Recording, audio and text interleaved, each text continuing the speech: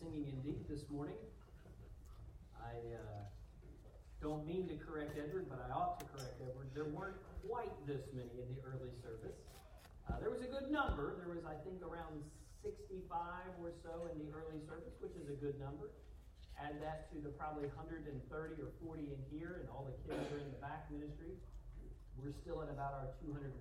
The choir was the main lobbyer, no, I'm kidding, of this, because the answer was, choir, you get to sit up here. And I realized before I even asked them, and we never asked them, was that's not a good idea if we can avoid it. So if you want to come to the early service, it's the same as this service. I don't see any holdovers. I'm always nervous when we've done double services, and we've done them many times in our 14-year history. I'm always nervous that they will say this on the holdover. Your first one was better.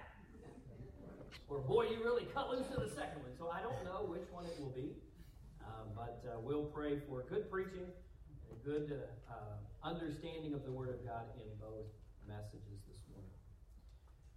We're going to start a series, Our Superior Savior, in the book of Hebrews. It's a study of the book. How many have actually studied on your own through the book of Hebrews? Raise your hand real high if you've done that.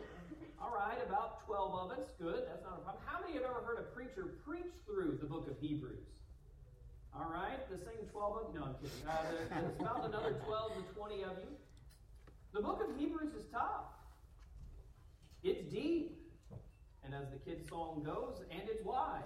And so, as we look at these 13 chapters over the next coming weeks, we're going to be looking at things that teach us a lot about truth. And so what I want to do this morning, and I know your heads might explode, usually I read the passage, I pray, and we preach. Well, I'm going to do a little explanation or exposition of the book. Then we'll read, then I'll pray, and then we'll get into the preaching this morning. Now, you can text your friends. Please don't, but if you really needed to, you can text your friends from the early hour. They got out on time. Right? We'll make it, I promise. Because this book is important, I want us to understand the context of it. So when we think about the book of Hebrews and all of the New Testament epistles, there are 22 New Testament epistles. An epistle just means a letter written from one to another. Those 22 epistles can be remembered this way if you think about it. 9, 4, and 9. So when you begin with the book of Romans and you begin moving through to the book of Revelation, there's 22 New Testament epistles, and they can be broken down 9, 4, and 9. The first 9 are letters that are addressed to the Christian churches.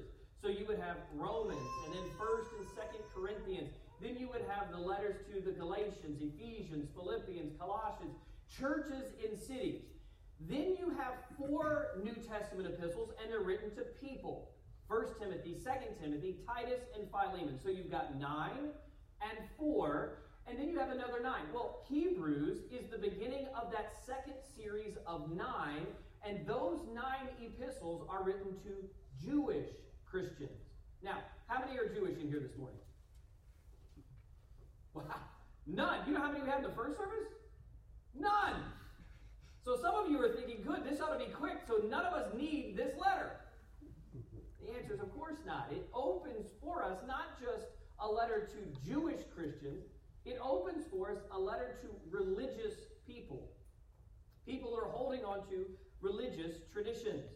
Romans introduced the first 9 epistles, and Romans discussed the relationship of the gospel to Israel's moral law. In fact, Paul, in writing the book of Romans, makes a strong connection to the prophetic ministry throughout the Old Testament. They were looking forward to the coming of the Messiah, and Paul writes, He has come, the moral law is complete in Him. Hebrews, that we're going to be studying over the next few months, introduces the last 9 epistles, and Hebrews discusses the relationship of the gospel message to the ritual laws. Great appeal is made by the writer of Hebrews to the Old Testament's priestly ministry. We are going to do some technical deep dives in the coming Sundays. I'm not going to tell you which ones because some of you say, I feel a little sick, Pastor. I think I might need to not be here this morning. But we are going to do some technical deep dives into what Leviticus is about. Now I've really got your attention. You're super excited, I can tell you. I'm glad I came here today. I think by the time you're done, you will be glad that you're here today. Each of the two groups of epistles end with prophecy, interestingly enough, which deal with the second coming of Christ. 2 Thessalonians has the man of sin, the man of perdition. It has the idea of us as saints of the church being raptured, caught up together with him in the air. And the 9 Jewish epistles end with the book of Revelation, which is the end of all things for everybody, the Jewish world and the Gentile world alike. It is with this New Testament context that we come into Hebrews this morning. Not particularly as Jews, but as believers who want to see the superiority of Jesus Christ, our Savior, to the only other system that God established whereby men could even dare to approach him. That's why I think Hebrews is so essential for us. It explains the transition from the Old Testament to the New. What we have in Jesus Christ. The only other system that God ever set up in all of the world that a man, a high priest on the Day of Atonement, the high and holy day of the year, the only way one man for all of his people could come before God was established in the Mosaic Law. And it was only on that high and holy day. That's it. And so what Hebrews is going to do is say to us, listen, we have a freedom that they didn't have. Why? Because we have a superior system that is of grace as opposed to the law, whereby we can come before the throne of Almighty God. Hebrews is going to tell us just how, in every possible way, Jesus is superior to the old dead religion and rituals that this world would conjure up. Hebrews, then, is a book of maturity. It is a book of growing up our faith in the Lord Jesus Christ. We might say there is simple faith in Christ that saves us, but friend, it is studied faith of who Christ is, who he was, and who he always will be that sanctifies us. That's why Hebrews is so important. It's not just, well, thank God I'm saved. Yes, thank God you are saved. But do you thank God every day for the salvation that you've received? If you understand the book of Hebrews, you will. So as we understand it then this morning, it's an important book. In fact, this truth is at the core passage of all of the book of Hebrews. Here it is. It's the first half of Hebrews chapter 6 and verse 1. It says this, therefore, leaving the principles of the doctrine of Christ. So what does that first phrase mean, that first statement mean? It simply means this. We, the writer says, are going to leave the basics. The principles of the doctrine of Christ. Those are the kindergarten. Those are the primary school. Those are your elementary years. These are the basic things that we're supposed to know about Christ. But the book of Hebrews takes us much deeper than that. It goes on and says, let us go on unto perfection. That word perfection means spiritual maturity or being grown up in your faith. John MacArthur, a preacher and a good writer, says this about Hebrews. He says, the epistle to the Hebrews is a study in contrast between the imperfect and incomplete provisions of the Old Covenant given under Moses and the infinitely better provisions of the New Covenant offered by the perfect high priest, God's only Son, and the Messiah, Jesus Christ. Included in the better provisions, and we're going to look at that word better in just a moment here in the introduction as well. Included in the better provisions found throughout Hebrews are these. We have a better hope in Christ. We have a better testament in his blood. We have a better promise. We have a better sacrifice. We have better substance. We have a better country that we're longing for. And we have a better resurrection that is guaranteed to us. And I say with Mr. MacArthur, amen and amen. Lord Wiersbe, the great author, says this of Hebrews. The people to whom Hebrews was addressed were not growing spiritually, according to chapter 5, verses 11 through 14. And were in a state of second childhood, or regressed in their growth. God had spoken in the word, but they were not faithful to obey him. They were neglecting God's instruction and drifting away from his blessing. He concludes, Hebrews seeks to encourage the reader to move ahead in their spiritual lives by showing them that in Christ they have the better blessing. He is the author and finisher of their faith, according to chapter 12 and verse 2. The book presents the Christian faith and life as superior to Judaism or any other form of religious system. The writer uses two words here in the book of Hebrews, and they are these, better and heavenly. If you look them up, you would probably find 15 references to the word better and about 20 references to heaven or the heavenlies. What God is doing through this writer, and I'm going to clear up this writer in just a moment, he is making us take our eyes off of a doing system of the law to a system that is done for us by Jesus Christ. He is getting our eyes off of this temporal plane so that we might put them on the eternal plane and the life that we have in Jesus Christ. Now let me say this specifically. I believe, and I'm going to be careful here, that the Apostle Paul is the author of Hebrews. Now, I realize I have good friends and theologians that are going to say, oh, but Kyle, you're wrong. Let me give to you just an introduction, and here's why I'm doing it. I told the earlier crowd this, and I did it once in the middle of preaching. I might say, Paul says here. If you do that, it's because me as a person, I studied the book of Hebrews with my own assumption and belief that Paul's the author. Let me give this caveat, and we're done with the introduction, okay? Here it is. I believe Paul's the author. He, above all, in the New Testament church leaders, knew the intricacies of the Mosaic law. He was a Pharisee of the Pharisee, a Hebrew of the Hebrews, he says to the Corinthian believers. He, above all others, could write a letter showing the superiority of Christ with a better way, now seated in the heavenlies, to the old way, which was the acceptable way in the Mosaic law. Here are my two reasons why I think Paul did not sign the letter. And that is the great thing. Paul signed every other letter. And the answer is, yep. Well, why didn't he sign this one? Don't know. Here's what my belief is on that. One, he was not the apostle to the circumcision. In the book of Galatians, Paul admits that Peter was the apostle to the circumcision, not him. He had already had ample amounts of disagreement with Peter. If you know the book of Galatians, we're studying it on Sunday night. You can come back for the last message in that series tonight. But we know that they had ample disagreement, and I think when Paul sat down to pen this, he in his own heart and mind is thinking, look, I want to write a treatise to my people. According to Romans chapter 10, he would give himself for the people of Israel if he could to save them. He wanted to write a treatise explaining why Christ is superior to everything else. That's reason number one. The pastor of his opinion believes it's Paul. The second, not many Jewish converts trusted Paul. For far too many of them, their lives had been destroyed, especially in Jerusalem. And so while there was Christian forgiveness, there was also fleshly remembering sometimes. And Paul, instead of making him the center of the argument as to what is being written, he wanted Christ to be the center of the argument of what is being written. With all of that perfunctory things, stuff out of the way, that means the introductory things, let's move into the message this morning. This morning, what I want to do in every one of the chapters, we're going to break down into some derivative of the letter P. This morning, chapter 1, we're going to see the superiority of Christ in his person. He is superior in who he is in himself. Now, it doesn't matter about his purpose or his plan or his provisions and everything else, the priesthood that we're going to talk about in all the other chapters. None of those things matter if he isn't who he says he is. So let's read Hebrews chapter 1. See, I told you we'd get there. And look, it's only 11:15. I've got to 11:45. You're stuck with me for another 30 minutes. The early crowd, they're already eating at Cracker Barrel. They already got the big boy platter at Frisch's. I mean, they are good to go. I'm glad you're here with me, though, this morning. Let's read these first four verses together then.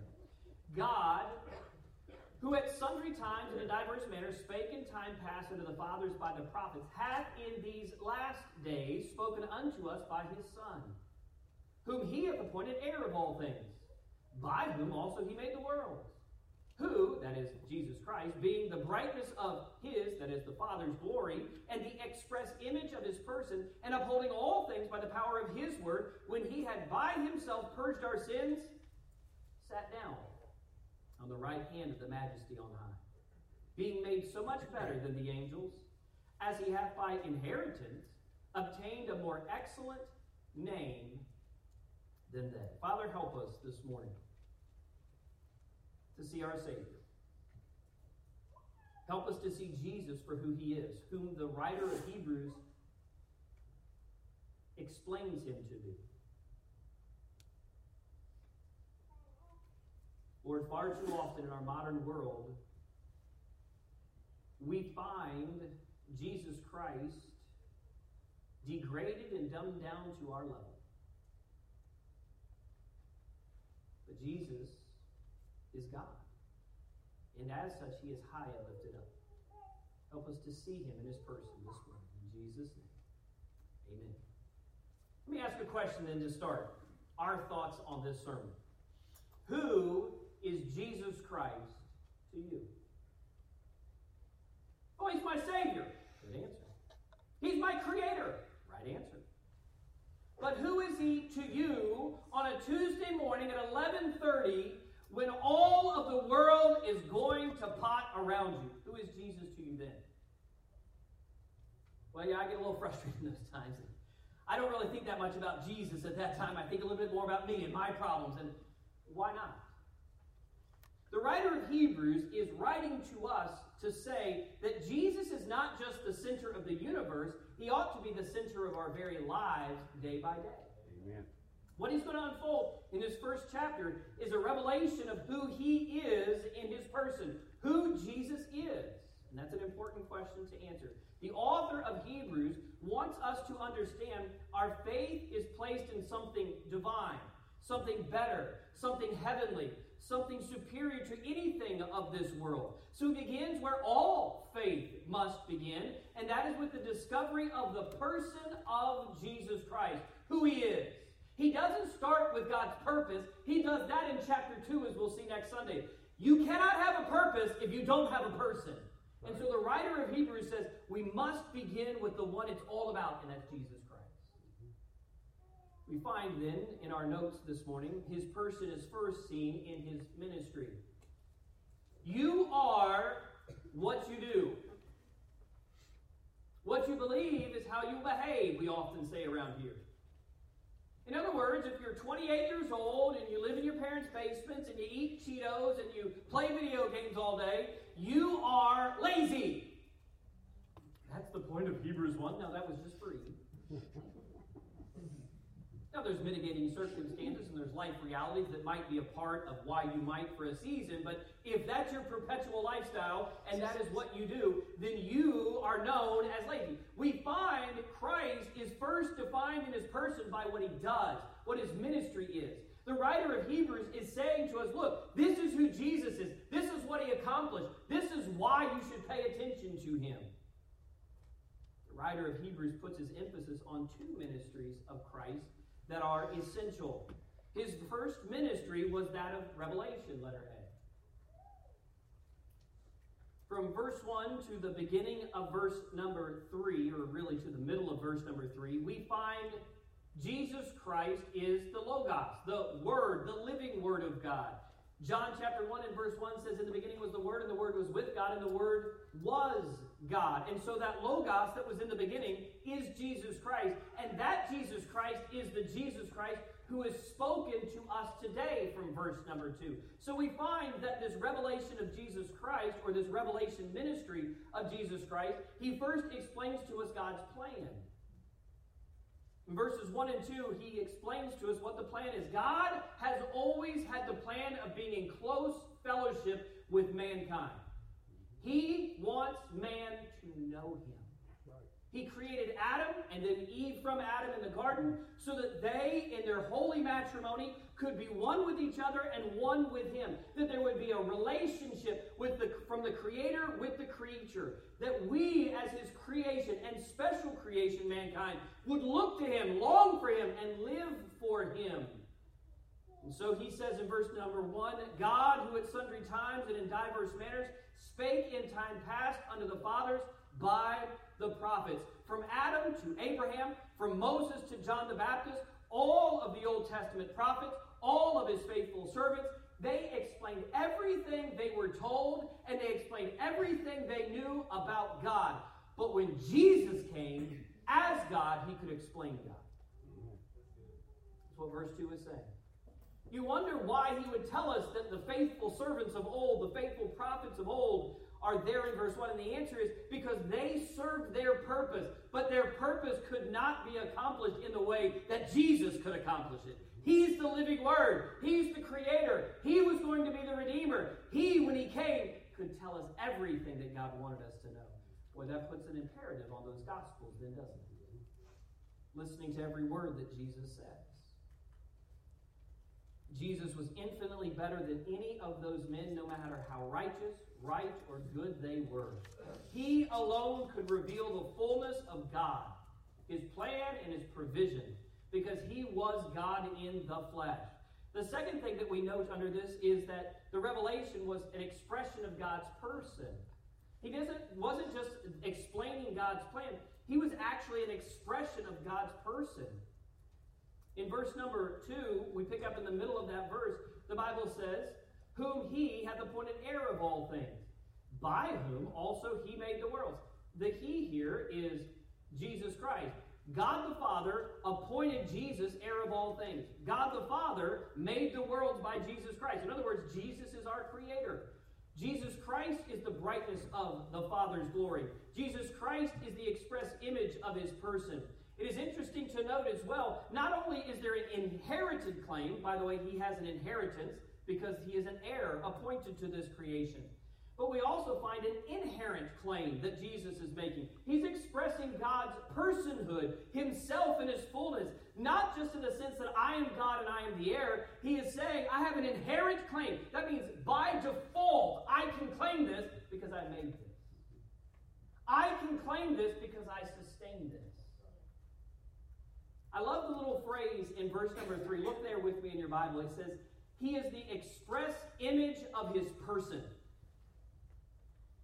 Now, if you take out your phone this way, don't do it. But if you took out your phone this morning, maybe you have it out and you have your Bible open on it, that's fine. When you opened your phone, if you did this morning, and opened your Bible app, as a former computer guy, I can tell you that what you pressed on your screen was something we call an icon.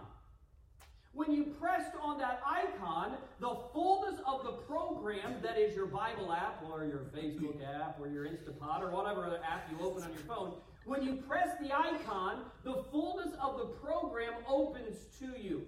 Do you know what word the express image, the word image in the original language is? It's the word icon.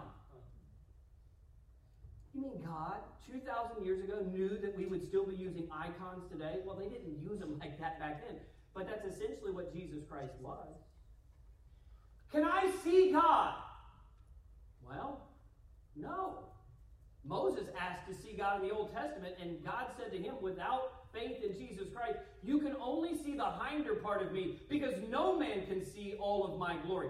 But we read right here that He was the brightness of His glory. That means He was the fullness of who God the Father was in human form. And as a human, He was the icon. He was the expression that we could access all of the fullness of the Godhead in Him. It's a wonderful truth. That's joy to our soul. That, friend, is revelation. We don't need to know anything else about God the Father, God the Holy Spirit, except for what we know about God the Son and what He's revealed to us. Right. That's what the writer is saying. Boy, you want to talk about superiority. That's great. The other thing that I love about this is this. Are there any space nerds in here? Go ahead, you can raise your hand real high. I'm raising mine up. Some of you are looking at each other, maybe your boyfriends and girlfriends or your spouses at this point, and saying, God, I don't want to admit. Real high, come on, who's my space nerds? Thank you. There's one in the back row. Phil's kind of half waving at me. All right, I wasn't sure if he was. All right, good. We're not auctioning anything. How many of you that are not space nerds have heard about this new satellite they shot up into space? The James Webb Telescope. Right, the Hubble wasn't good enough. Remember, they shot it up into space, and the Hubble, when they shot up in space, the lens was too thick, so they had to send astronauts up there back in the 80s and 90s, or I guess the 90s, and grind the glass so that they could get clear pictures of the universe. But when they sent this James Webb Telescope up there, they said, essentially, we are going to discover all of the origins of the universe. That was its stated mission. We're going to find the origins of the universe. And I was reading an article about 3 or 4 weeks ago, and in that article, one of the people that is doing the research and the study, they're saying things like this now. We're just hoping that the satellite shows us a hint of all the dark matter that holds the universe together. Okay. Right? I mean, I'm a nerd, and so I understand what they're saying. Some of you that are not nerds are like, please get past this point, Pastor.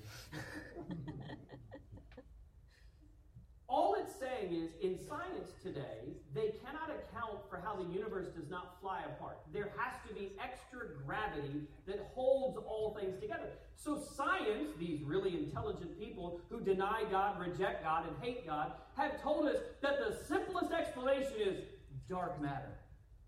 Can I make a suggestion? If you look in your Bible, we can find that dark matter. By the way, to the godless mind, Jesus Christ is always dark matter. They're dense to him, we might say. They cannot see him. They're blind and are afar off. The Bible tells us very simply how the universe is held together. Oh, you simpleton. You poor Neanderthal believing Christian. I can't believe you, they would say to us. And we would say to them, then explain dark matter. We can't yet. Well, I can. I'm smarter than you. Upholding all things by the word of his power. Amen. Friends, that's quite a revelation right there. Now, do we need to send a satellite into space to find it? Probably not, although I like seeing rockets launched into space, so that's pretty cool. But no, we're not going to find God through telescopic lenses, infrared cameras, or wavelengths. By the way, side note, free preaching. All of the redshift of the universe is all coming back to Earth. Does that mean we're the center of everything? It seems for right now we are. That's free for another day. Here's the point. That which is beyond our world and beyond our understanding, God upholds by the power of his word. And his word will never fail. Amen. Christ's ministry was not merely about revelation, but letter B, it was also a ministry of redemption. In the middle of verse 3, we find that the revelation work of Jesus Christ gives way to the redemptive work of Jesus Christ. The Bible says there, when he had by himself, boy, that's wonderful. Underline that specific phrase. By himself. Jesus does not need your help to save you. Jesus doesn't need anything from you to purge your sins. When he had by himself purged our sins, sat down on my right hand of the majesty on high. There's two things that we understand in this redemption here in verse 3. First, he purged our sins. Christ purged our sins by shedding his blood on Calvary.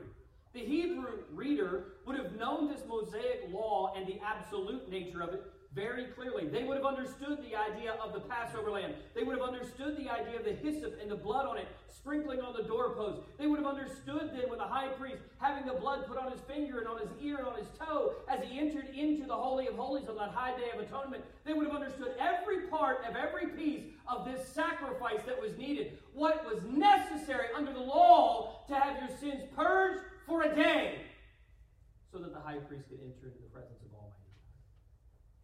And what we find is Jesus Christ by himself purged all of our sins. What a joy that is to know. He is the perfect Passover lamb. The act, by the way, in this statement, the use of the words, the verbiage that is used here in the original language, shows an act that is both total and final.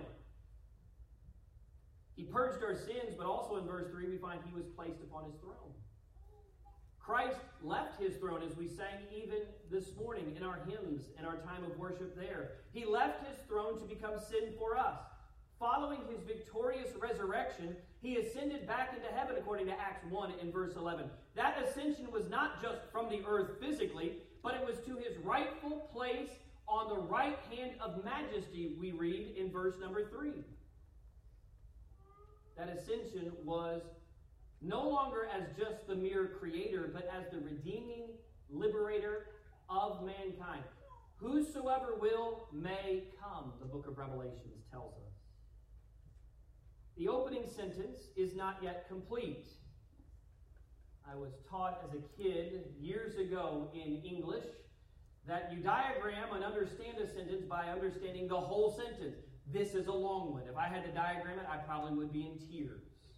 It's verse 1, verse 2, verse 3, and verse 4. In the middle of verse 3 and into verse 4, we see a transition coming into verse 4 from his ministry to letter, or number 2 in your notes, his majesty. Jesus Christ, having won our redemption by shedding his blood and being victorious over the grave, we now live in him. He ascends on high and is seated. He sits down. His work is done. Nothing else needs to be done. He seats himself at the right hand of majesty. The majesty is God the Father himself, God in his three persons, but God in his fullness.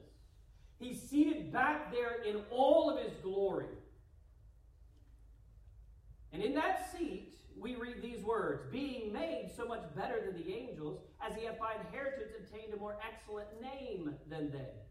For unto which of the angels said he at any time, Thou art my son, this day have I begotten thee? In other words, at what point did the majesty on high, God the Father, ever say to an angelic being, You're my son, I've begotten you? And the answer is zero. Never.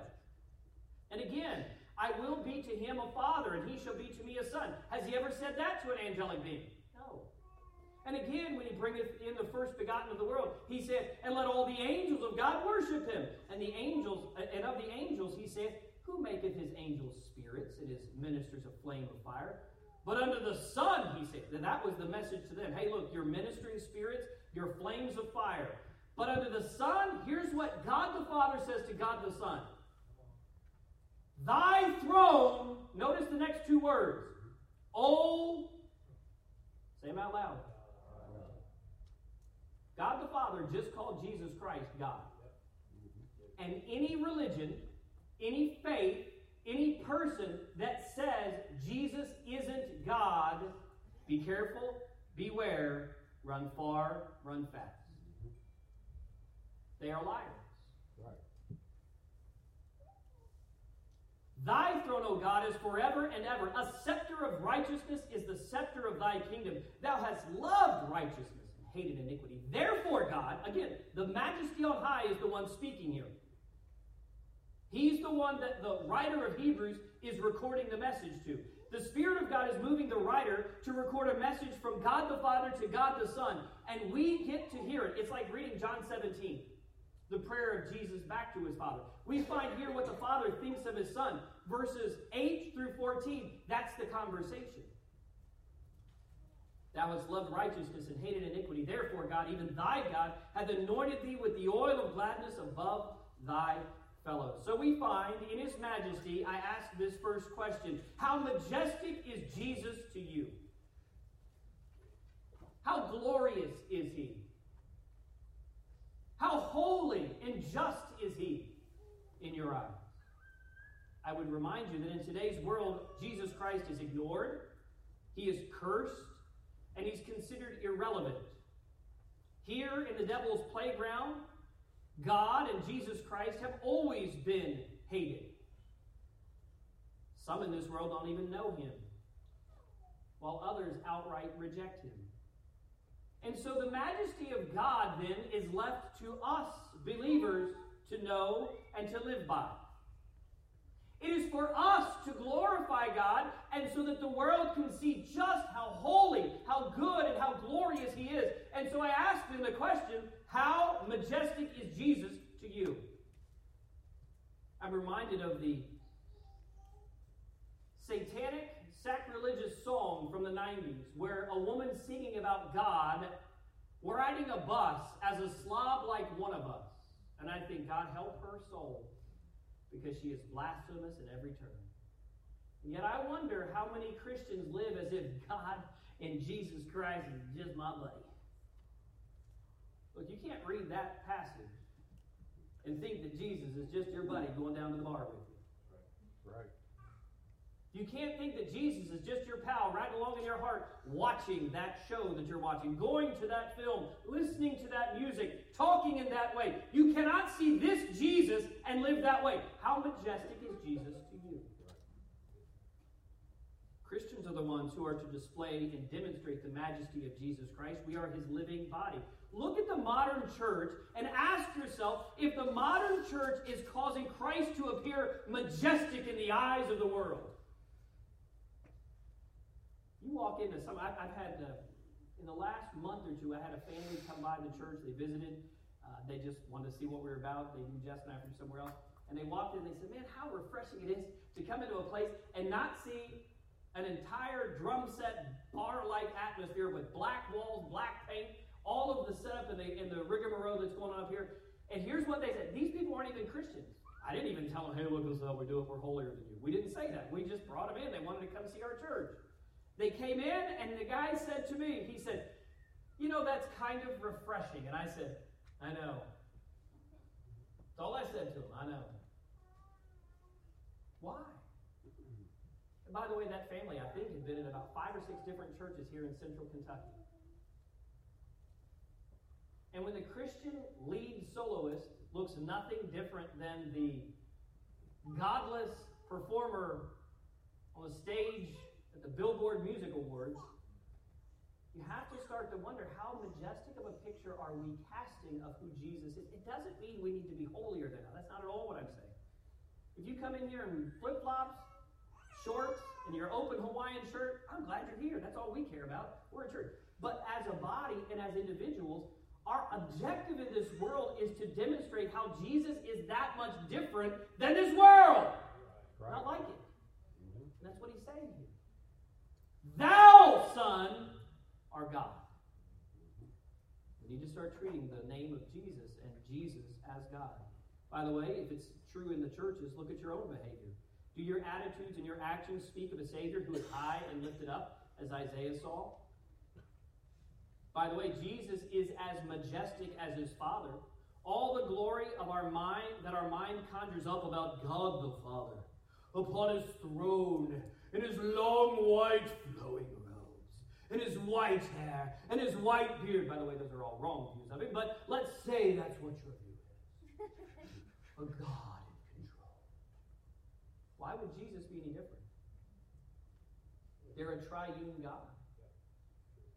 What we find in this passage is the introduction to the Hebrew readers from this writer is this. You folks need to understand Jesus died for you. Yes, he came and lived amongst us. Yes, he was one of us. He was in all points tempted like as we are, yet without sin. But Jesus is God. And the moment we forget his holiness, his status of high and lifted up, we are in trouble as a church. Right. We are in trouble as a people. The writer of Hebrews knew Christ's majesty, and we are shown the majesty, letter A, in his name. You know the name that I love the most is Honey from my wife. Honey, could you? But I think the second most revered name in my life is Son. Now, Christ is married to the church. And we are his bride. He is our bridegroom. But the most excellent name a person could be given, especially if it's God giving it, is Son, the relationship. Jesus has dozens of names throughout the Bible that we could explore and examine, and they are well worth your study, the names of God. But the one that guarantees his majesty and the matchlessness of his nature is that he is God the Son. Amen. That's the most excellent name that Jesus has, the Son. John Phillips says this in his commentary. The Lord Jesus has a more excellent name than the angelic being. He is not merely mighty like Michael, he is almighty. He is not just a messenger like Gabriel, he is himself the Logos, the living Word. He is not only a star as Lucifer was, he is the bright and morning star. He is the sun and the center of all things. Never believe someone who says Jesus was a good man and a human instrument. He is God in the flesh, the Son of God. What does all this have to do then with Christ's superiority? Because the contrast that the writer gives is his superiority over the angelic beings. And the answer is everything. As ministering spirits, the angels were sent to attend to his birth. They were sent again to his resurrection outside the tomb. And in the coming day, they will attend his return to earth. They are his servants. Jesus is not an angel. Jesus is God. Even if the Mormon church tries to tell you that. Even if another faith degrades who Jesus is. He's not a prophet. He is the King of kings and the Lord of lords. He's God. Amen. The name of Jesus truly is above all names. Paul said this to the Philippians in chapter 2 and verse 9. Wherefore God also hath highly exalted him, speaking of Jesus, and given him, Jesus, a name which is above every name, that at the name of Jesus every knee should bow, of things in heaven, and things in the earth, and things under the earth, and that every tongue should confess that Jesus is Lord. Why? To the glory of God the Father. In other words, the Godhead is glorified when we recognize who Jesus is. Right. The majesty in his name gives way to the majesty in his nature, letter B. In verses 6, 7, and 8, we find the angels worship the Son when he stepped off his throne and was born in Bethlehem. They will worship him when he comes to set up his earthly kingdom again. They worship Christ because they are his creation. They are creatures. And he is God the Son. Worship in that instance is right. If you ever want to know in the Bible if the manifestation and the wording sometimes in the translations that we have is a little dicey, we have to read very carefully. Here's how you know if it is an actual angelic being or if it's God as the angel of the Lord in the Old Testament. If the person falls down and worships and they're allowed to keep worshiping, that's God. He's there. No angelic being is ever allowed to receive worship. It's the only thing that Lucifer desired, and it's why he was cast out of heaven. The angels worship him, for he is God. He is superior to them in his nature. The writer of Hebrews brings up the heart of the matter. The Son is to be worshipped as God is worshipped, for they have the very same essence, the very same nature. In verses 8 and 9, the Father acknowledges Christ's deity and purity. The deity of Christ is confirmed by the Father. He rules in righteousness, we read in verse 8. But unto the Son he saith, Thy throne, O God, is forever and ever. A scepter. By the way, this is God's scepter. This is his rod. This is how he rules, by his word. A scepter of righteousness is the scepter of thy kingdom. It's the standard of your kingdom. Let me ask just a practical question in our preaching this morning. Where does Christ rule today? Where does he rule today?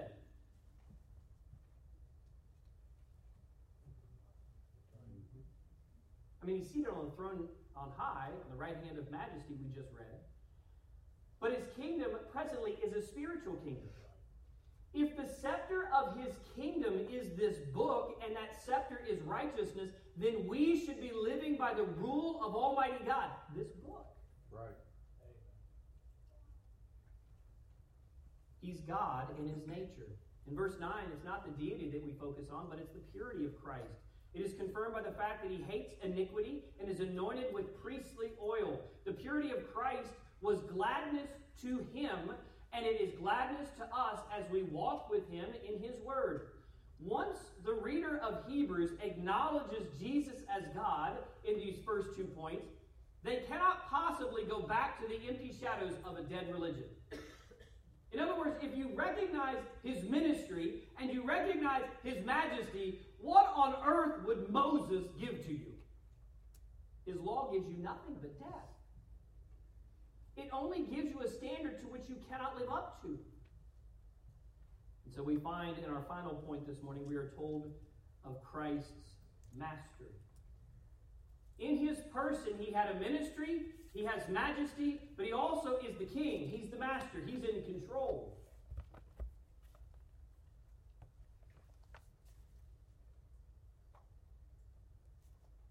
The passage in verses 10 and following is still in the context of God speaking to God, conveying a heavenly and divine message to each other. We find his masterful control is known first in letter A by his sovereignty. Verse 10, And thou, Lord, in the beginning hast laid the foundation of the earth, and the heavens are the works of thine hands. They shall perish, but thou remainest. They shall all wax old as doth a garment, and as a vesture shalt thou fold them up. Man, I wish for you nerds, the 3 or 4 of you that are in here, I can spend a lot of time talking about that verse. We were told the universe started in a big bang. And it did. Let there be light. And bang, there was light. Don't be afraid of their terms. Don't let them rob us of words. By the way, we're told by the really smart scientists that someday the universe will be in a great contraction. I mean, it expanded, and it'll contract. And God seems to say, Yeah, that's probably not far off. He will fold the heavens up like a vesture. Like, I will take my jacket off when I get home. In 2 messages this morning, I've sweated like a pig. I won't do it now. But when I get home, I will take my jacket off, and I will fold it up on a chair. It will be like me folding up my vesture. That's what that word means. God will fold up the heavens. I don't even know what that means. Well, you're just not smart enough. I know. Neither are you, because you don't know what it means. And that is the superiority of the person of Christ. He does know what it means. Amen. He knows exactly what all of these verses mean. Right. He knows why they are said and what they are said for. It speaks to his mastery. He is sovereign. He is in control. The king of a country is the absolute authority of that land. Jesus is the God of the universe. And Hebrews shows that his sovereignty first by his control in verses 10 and 11. This truth of sovereign control speaks to Christ's omniscience. That means he's all-knowing. And his omnipotence. That means he's all-powerful. Can I make a little aside here for just a moment? Whatever life has dealt you, whatever your experiences live, whatever your troubles are, you can only see today and yesterday and the days before. God can see every day into the future, all the way into eternity. That's what omniscience means. Amen. When it says that he's going to fold up the vesture, when it says he's going to do this, when it says they're going to wax away, but he's not going to, it speaks to the fact that God's sovereignly in control of everything.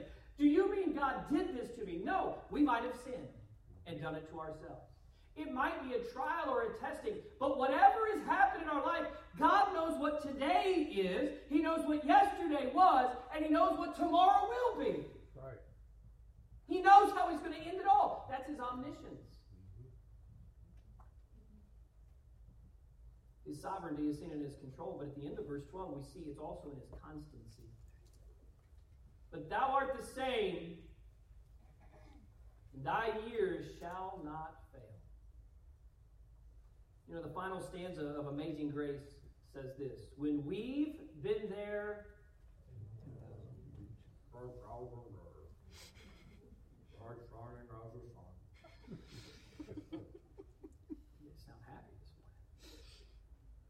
we've no less days to sing God's praise than when we first begun.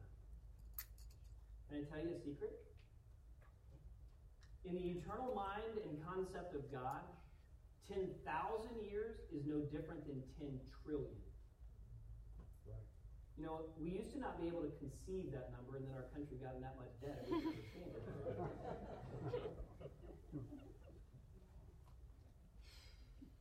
10,000 years is no different than 10 trillion. And you will still be brightly shining as the sun, S-U-N, and as the sun, S-O-N. Jesus Christ is the Alpha and Omega, the beginning and the end. He has been from everlasting, the psalmist said, and will be to everlasting. The doctrinal concept here is that of his eternality. It's one of his 5 non-communicable attributes, just like omniscience and omnipotence are, that make God far beyond us. It means God is in control. You can trust him. Why don't you? God is not bothered by the sinfulness of mankind or of one generation, for he created man and will be in existence long after those sinful, rejecting part of our fallen race are cast into the lake of fire and are remembered no more. He will still be God, and he will still be unchanged. Brings us finally to the mastery that he has by his state, his given status. In verses 13 and 14, we have a kingdom, a country, a nation state. It always has a throne, and it always has a people that are governed. Jesus has his seat in heaven enshrined in verse 13. But to which of the angels said he at any time, sit on my right hand until I make thine enemies thy footstool? Do you know who this verse is aimed at, by the way? In the early hours, somebody yelled out Jewish believers, because I taught you that Hebrews was written to the Jewish believers. And the answer is yes. But there's one particular being that this verse is particularly pointed at, and it gives you the hope that you can get victory over him anytime he comes and attacks you.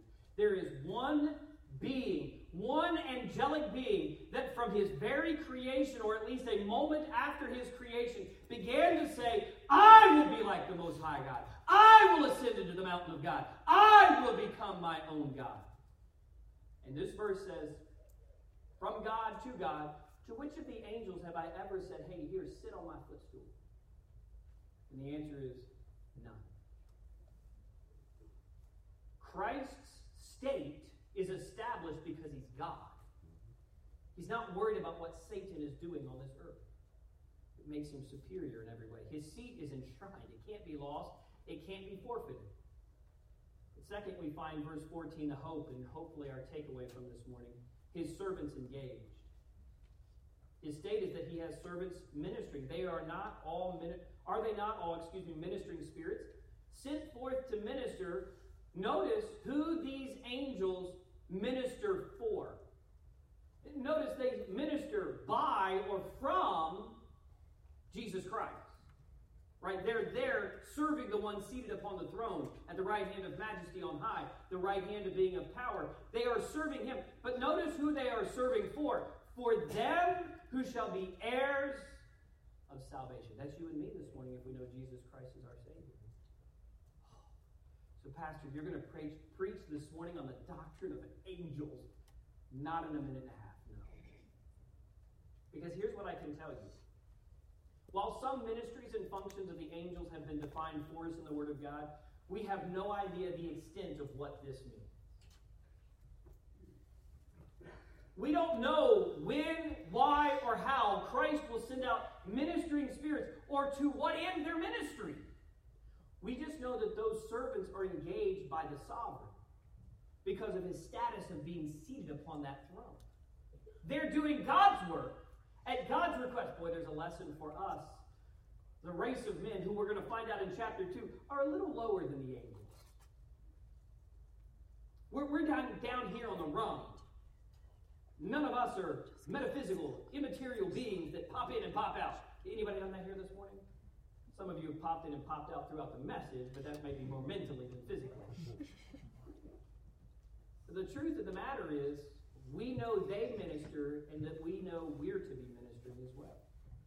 In closing, Jesus Christ is superior. He's superior in his person to any other being. Why? He's God. Right. His ministry, his majesty, and his mastery give to us the basis of our faith. You cannot talk about his purpose, as we will next week, without knowing his person, as we've discovered this week. In Christ's person, we find the divine revealed to us. So the questions then this morning are, do you know Jesus Christ? Have you accepted him as your Savior? The ministering spirits of God minister for them who shall be heirs of salvation. That's you and me, if we know Christ is our Savior. Do you remember that excellent name? What was the excellent name that made him majestic? Son. Son. Can I tell you a secret? When it says we shall be heirs of salvation, we are joint heirs with Jesus. John chapter 1 tells us in verse 14 that he gave us power to become the sons of God. What a truth. How rich is that? How wonderful to know that that is ours. Our religious efforts cannot make us God's son, the writer has told us. But a personal relationship with Jesus Christ does. We are then heirs of salvation. Father, help us, I pray this morning.